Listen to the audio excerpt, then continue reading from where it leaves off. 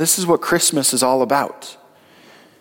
God himself becoming the lowest, stepping down from his mighty throne and being humbled to take on flesh, to be not only God with us, but to be God for us, among us, one of us, to be a God in the flesh, that when our soul rejoices in him, when our spirit finds joy in who he is, we can find joy in a God who takes the most humble and the most broken and the smallest of things and does something incredible with them.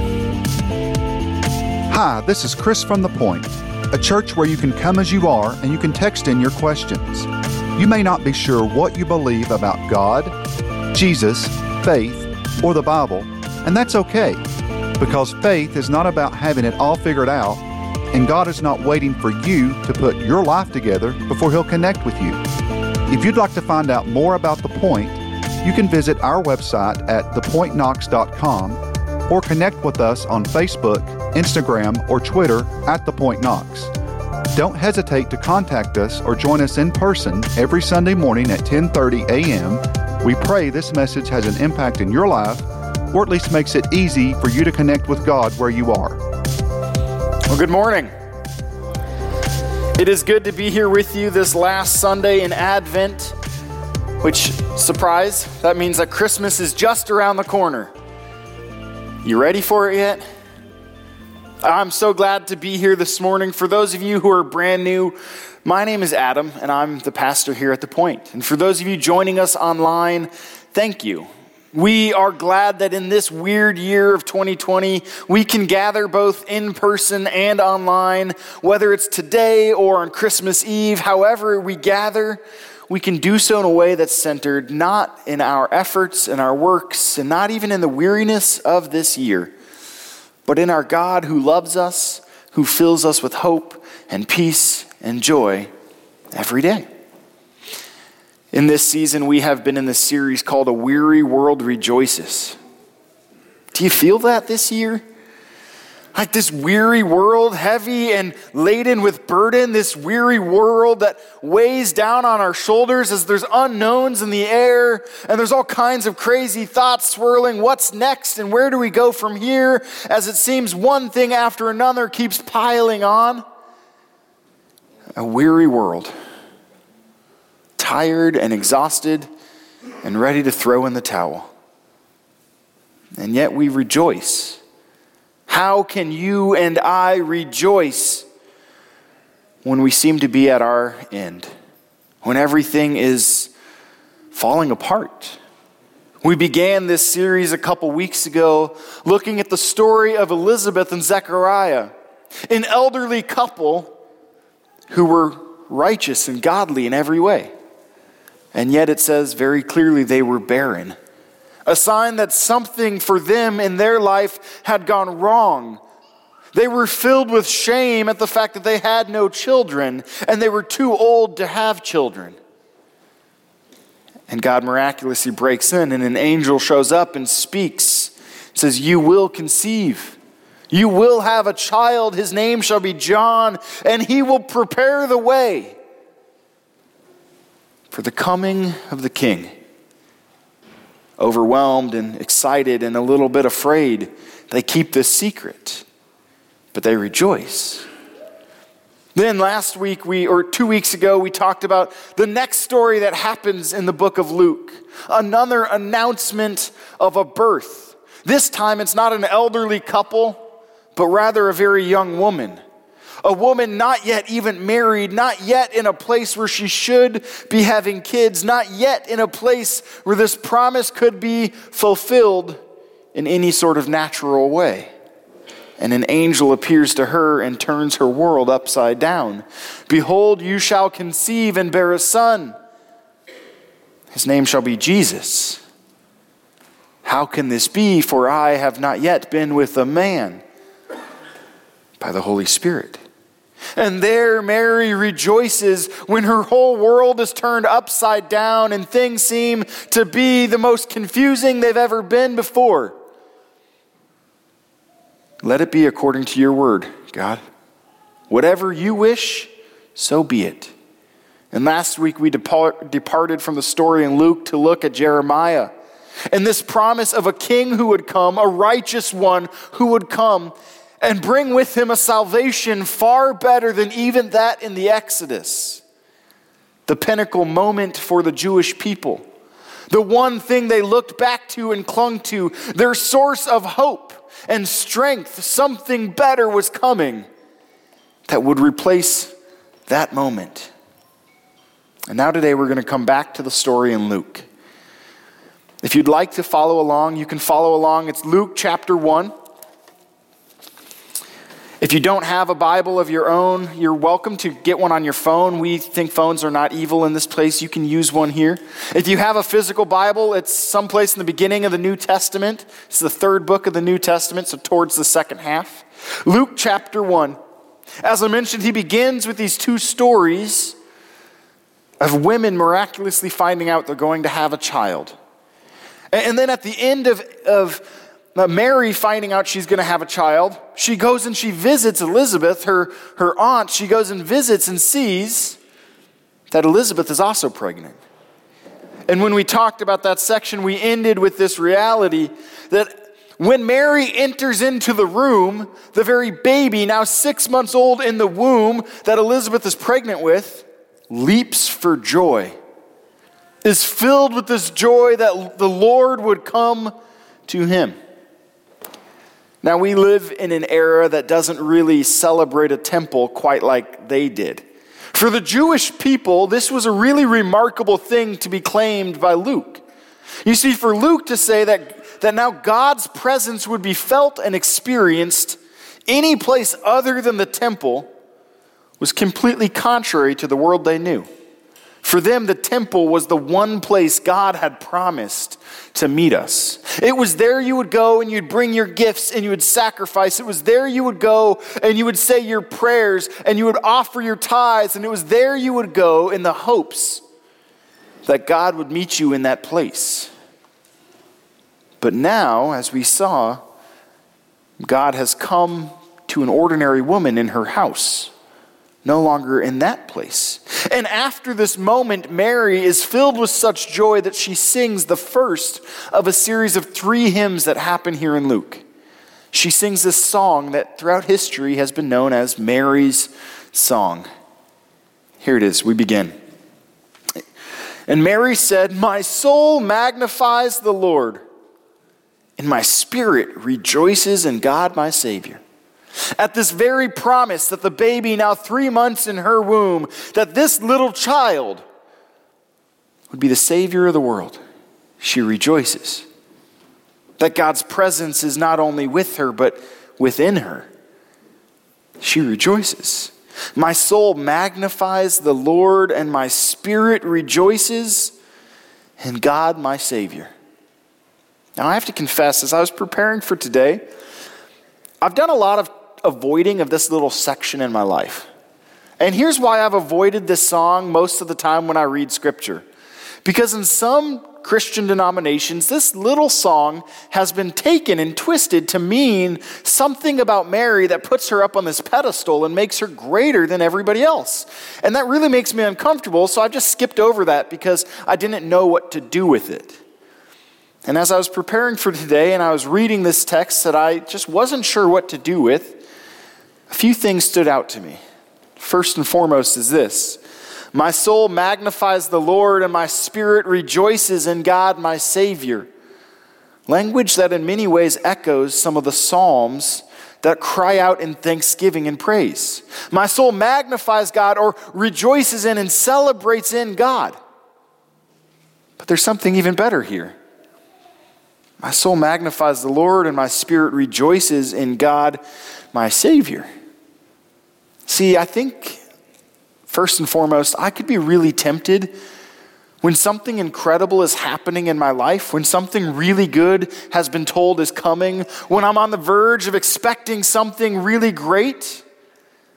I can be tempted to celebrate that. The thing, the gift, the experience I'm waiting for, the thing just around the corner. But Mary here, she doesn't say, my soul rejoices for what my God has done. Or my soul rejoices for what he's giving. Or my soul rejoices for what's about to happen to me. No, my soul rejoices in God, my Savior. If you and I want to find joy in this weary world, we have to begin there. Finding joy not in the things God does, not in the gifts we want from him, not in the ways we hope he blesses us, simply in who he is. He alone can bring you joy. My soul rejoices in God, my Savior. She continues with giving the reason why she rejoices in this God, what he has done that she would celebrate. For he has looked upon the humble estate of his servant. For behold, from now on, all generations will call me blessed. As I read Scripture, oftentimes what happens is things stand out to me, and I'm like, that doesn't feel like it fits. And that's what often for me is the thing that causes me to say, I should press in and dive in and study a little more about this thing. And here, as she gives this reason for why God is worthy of being celebrated, of why she can rejoice in him, regardless of her situation. And notice something. For he has looked upon the humble estate of his servant, and then it's immediately followed with, behold, from now on, all generations will call me blessed. And it felt really weird as I was reading this to read it and put those two together. Here's what Mary's saying. Because of my humility and how humble I am, God is making it so that I will be blessed forever. Doesn't that feel almost opposite? Like one is not so humble? For he's looked on the humble estate of his servant. And as a result, everybody for all generations will call me blessed. This specifically is the verse that's often twisted into this idea that Mary in some capacity is worthy of our praise as well. And so trying to avoid that, I was looking at what does this mean that she would be blessed? That everybody would say she's blessed.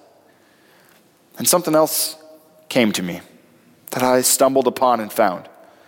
If you flip a few chapters later in Luke chapter 11, there's these verses that happen here in this weird context. Jesus, he's in the middle of being attacked and accused. He's doing miracles and people don't like it. And they begin to say, you're doing this because of the devil. You're a son of the devil. It is the devil who's doing this incredible stuff through you. And in the middle of this incident, a random woman in the crowd whom we don't know. It just says a woman in the crowd. This is what happened. She cries out. As he said these things, a woman in the crowd raised her voice and said to him, blessed is the womb that bore you and the breasts at which you nursed. And I found these two together really interesting. Here, Mary, in her song of praise, declares that generations to come will sing of just how blessed she is. And now, 30-some years later, here's this random woman saying, truly, your mother is blessed. And the breasts that nursed you, how blessed were they, this woman who could care for you. And here in the middle of this, Jesus, on the one side of this statement, is being attacked as the son of the devil. And on the following side of the statement, they cry out, give us a sign. If you are who you say you are, if you really are capable of doing what you say you can do, if any of this is true, give us a sign. And the only sign he gives is he warns them that they will have the sign of Jonah. Jonah who spent 3 days in the tomb or in darkness in the belly of a great fish. The sign of Jonah that Jesus would be spending 3 days in the tomb in great darkness. And in the middle of this, a random woman cries out, truly you or your mother is blessed because of you. And Jesus, he takes that one step further. This is Jesus' response. But he said, blessed rather are those who hear the word of God and keep it. You see, more important than the blessing Mary has as being unique, the blessing she has in having this privilege to be the mother of God who bears him in the flesh. Better than that is the blessing for those who hear God's word and keep it. And I found that really interesting here in connection with what Mary says. In this song, she's praising God and giving thanks. He looked on my humble estate. From now on, all generations shall call me blessed. And not 30 years later, a random stranger saying, you are blessed. And Jesus says, no, actually, let me tell you. Those who hear my word and keep it, they are the ones who are blessed. This song continues. And we see this theme of the two opposites, the humility and the blessedness, these two things that seem at odds, continue to play out. Here's what happens next. For he has looked on the humble estate of his servant. For behold, from now on, all generations will call me blessed. For he who is mighty has done great things for me, and holy is his name. And his mercy is for those who fear him from generation to generation. He has shown strength with his arm. He has scattered the proud in the thoughts of their hearts. In this song that she's singing, she begins to spell out the greatness of this God she praises. And what is it that he's doing over and over and over again? His mercies for those who fear him. Now, we often think about fear in this context of like horror flicks, right? Terrified that you're about to die. God is mean and angry and judgmental, and he's coming for me. But throughout the whole Old Testament, the language of fearing God conveys a sense of trust, a sense of love, recognizing that God is infinitely greater than anything you may be facing. And because he's greater, we can come before him with reverence, the sense of recognizing you are filled with awe and wonder, and you alone are worthy of praise and trust and hope. And you alone are the source of our love. So for those who fear him, that's not those who live afraid he's angry and mean and coming to judge, but those who see the depth of his love, the greatness of his care, the tenderness of his compassion, the mercy with which he extends, those people who see that. These are the ones who fear him. He's shown the strength with his arm, language used throughout the Old Testament to describe God's power and might coming for the salvation of his people. The strength of his arm, he's scattered the proud in the thoughts of their hearts. He's brought down the mighty from their thrones and exalted those of humble estate. He has filled the hungry with good things, and the rich he has sent away empty. He has helped his servant Israel in remembrance of his mercy, as he spoke to our fathers, to Abraham, and to his offspring forever. This is Mary's song.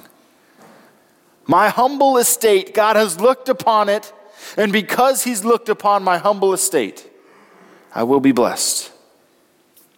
And then she goes on and she describes all of these ways in which God does the exact opposite of what we would expect. He takes those who are mighty and lifted high, and he tears them down, and those who are low he builds up. Those who are hungry he feeds, and those who have everything go away empty. She describes in this song of thanksgiving this picture of exactly where you and I can find our joy. Our joy comes first and foremost in who he is, not in our situation. But then out of that it comes in what he does. And the thing that he does is take that which makes the least sense, that which is the lowest and the most broken, that which is the most desperately in need of somebody else to intervene. And he takes that and he builds it up. And out of that humility and that brokenness and that despair, out of that place comes something great. And throughout the entire rest of this Gospel of Luke, we see this theme over and over and over again. God's mercy comes for those who are lowest. God's mercy comes for those who are the most broken. God's power is shown not through people you would expect who have it all together, but through those who are the most broken. That's where God's power is found. And Mary, she sings this song. She begins saying that every generation will declare her blessed. And she ends with this reminder. Just as he spoke to our fathers, to Abraham, and to his offspring forever. In this poetic sense, there's this pairing here of all generations should be blessed just as he's promised from the beginning of time. But what we see in that Luke 11 chapter that we looked at earlier, the very people, the descendants of Abraham, the offspring of this promise, are the ones who do not understand what it means that he would take the humble, the lowly, and the broken and build it up. And they cry out against Jesus, you cannot be the one we're looking for. You cannot be the one we've been hoping for. You cannot be the one that we've been long expecting because you don't fit this picture of who we thought our God should be. Now, this is what Christmas is all about.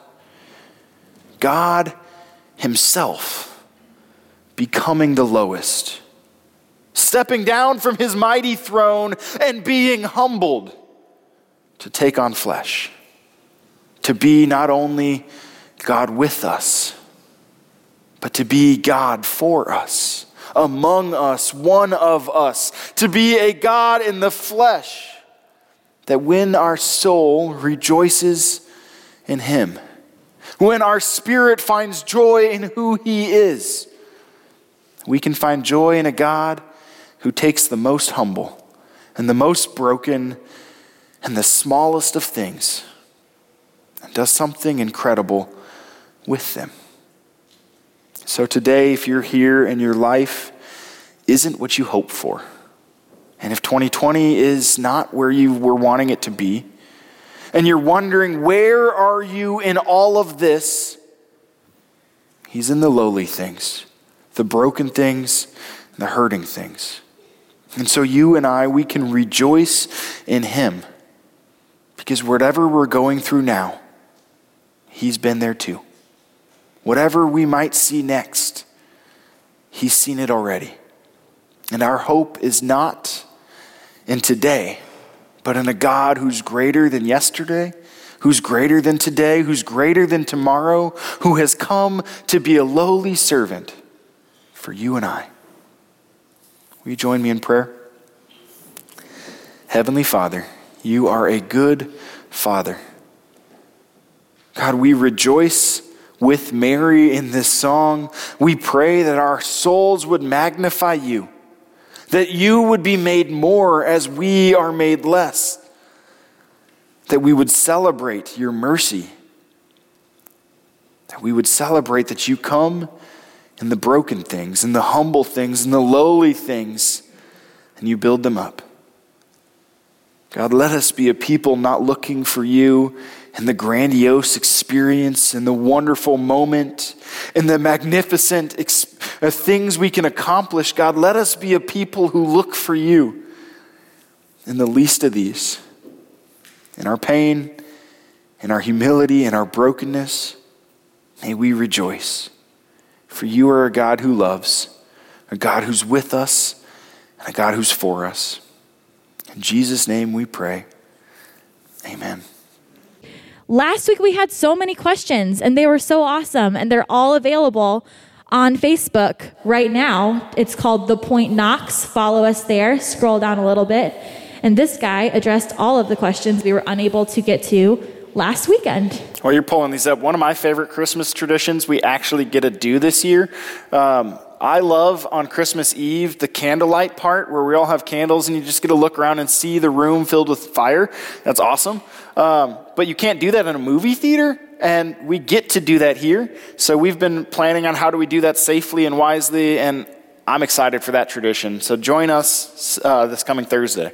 It'll be cool. Yeah. All right, we have a handful of questions this week. We can get to all of them. I feel good about it. First, just a comment. Genesis 22, if you were here at the very beginning, I I had a fumble. Surprise, my first one. But it said Genesis 22 is the testing of Abraham when God asked him to sacrifice Isaac. Absolutely a spirit-led slip, since it goes perfectly with John 3:16. Awesome. The next question we have is, I don't think the Bible says anything about this, but do you think Mary had any righteous indignation towards being the one chosen to carry the Christ? I'm sure she felt so many things apart from being blessed. Ooh. I won't spend too much time speculating on things that we just simply don't know. Mary was certainly human, so I can imagine there were times when this promise felt so foreign and frustrating and like, why me, God? I don't know for sure. There's no indication, but we do see that Mary shows up later and clearly knows who he is, because the first miracle Jesus does, Mary comes and like, hey, Jesus, we don't have any wine. Can you give us a bunch to drink? And he's like, woman, don't you know it's not yet my time? And so she clearly has some indication of who he is and what he's capable of, and also doesn't always get it quite right. So that's the best I can give you. All right, next question. These last two are pretty practical. Will either Christmas Eve service be on live stream or Facebook Live? Yes, the 4:30 service will be on live stream. And Facebook Live. And Facebook Live. So both and. Yeah. And finally, will there be a service on December 27th? Last year, all those who served kind of got the day off. Yes, so last year we took the 27th off to just rest and connect with our neighbors and go out to brunch. This year we will be gathering in person next week on Sunday, so you're welcome to join us. But we also wanted to give some volunteers a day off. And so for those of you joining us on live stream, it will look different for you, but we'll have something for you as well. And for those of you joining us in person, it will also look a little different, but it'll be a great time to gather and end this year together as a church family. Absolutely, those are it. Awesome. Thank you guys for no really tough ones that left me stumped today. I appreciate that break. As you go this week, receive this blessing. May the Lord bless you and keep you. May he make his face shine upon you and be gracious to you. May he look upon you with favor and give you his peace. Amen. Amen. Have a good week. Thank you for listening to one of our Sunday morning messages. If this message has made an impact in your life, please let us know. Simply fill out the Contact Us page on thepointknox.com. And if you'd like to be a part of supporting the Point Ministry, simply go to thepointknox.com/support. Don't hesitate to contact us or join us in person every Sunday morning at 10:30 a.m. We pray this message has an impact in your life, or at least makes it easy for you to connect with God where you are.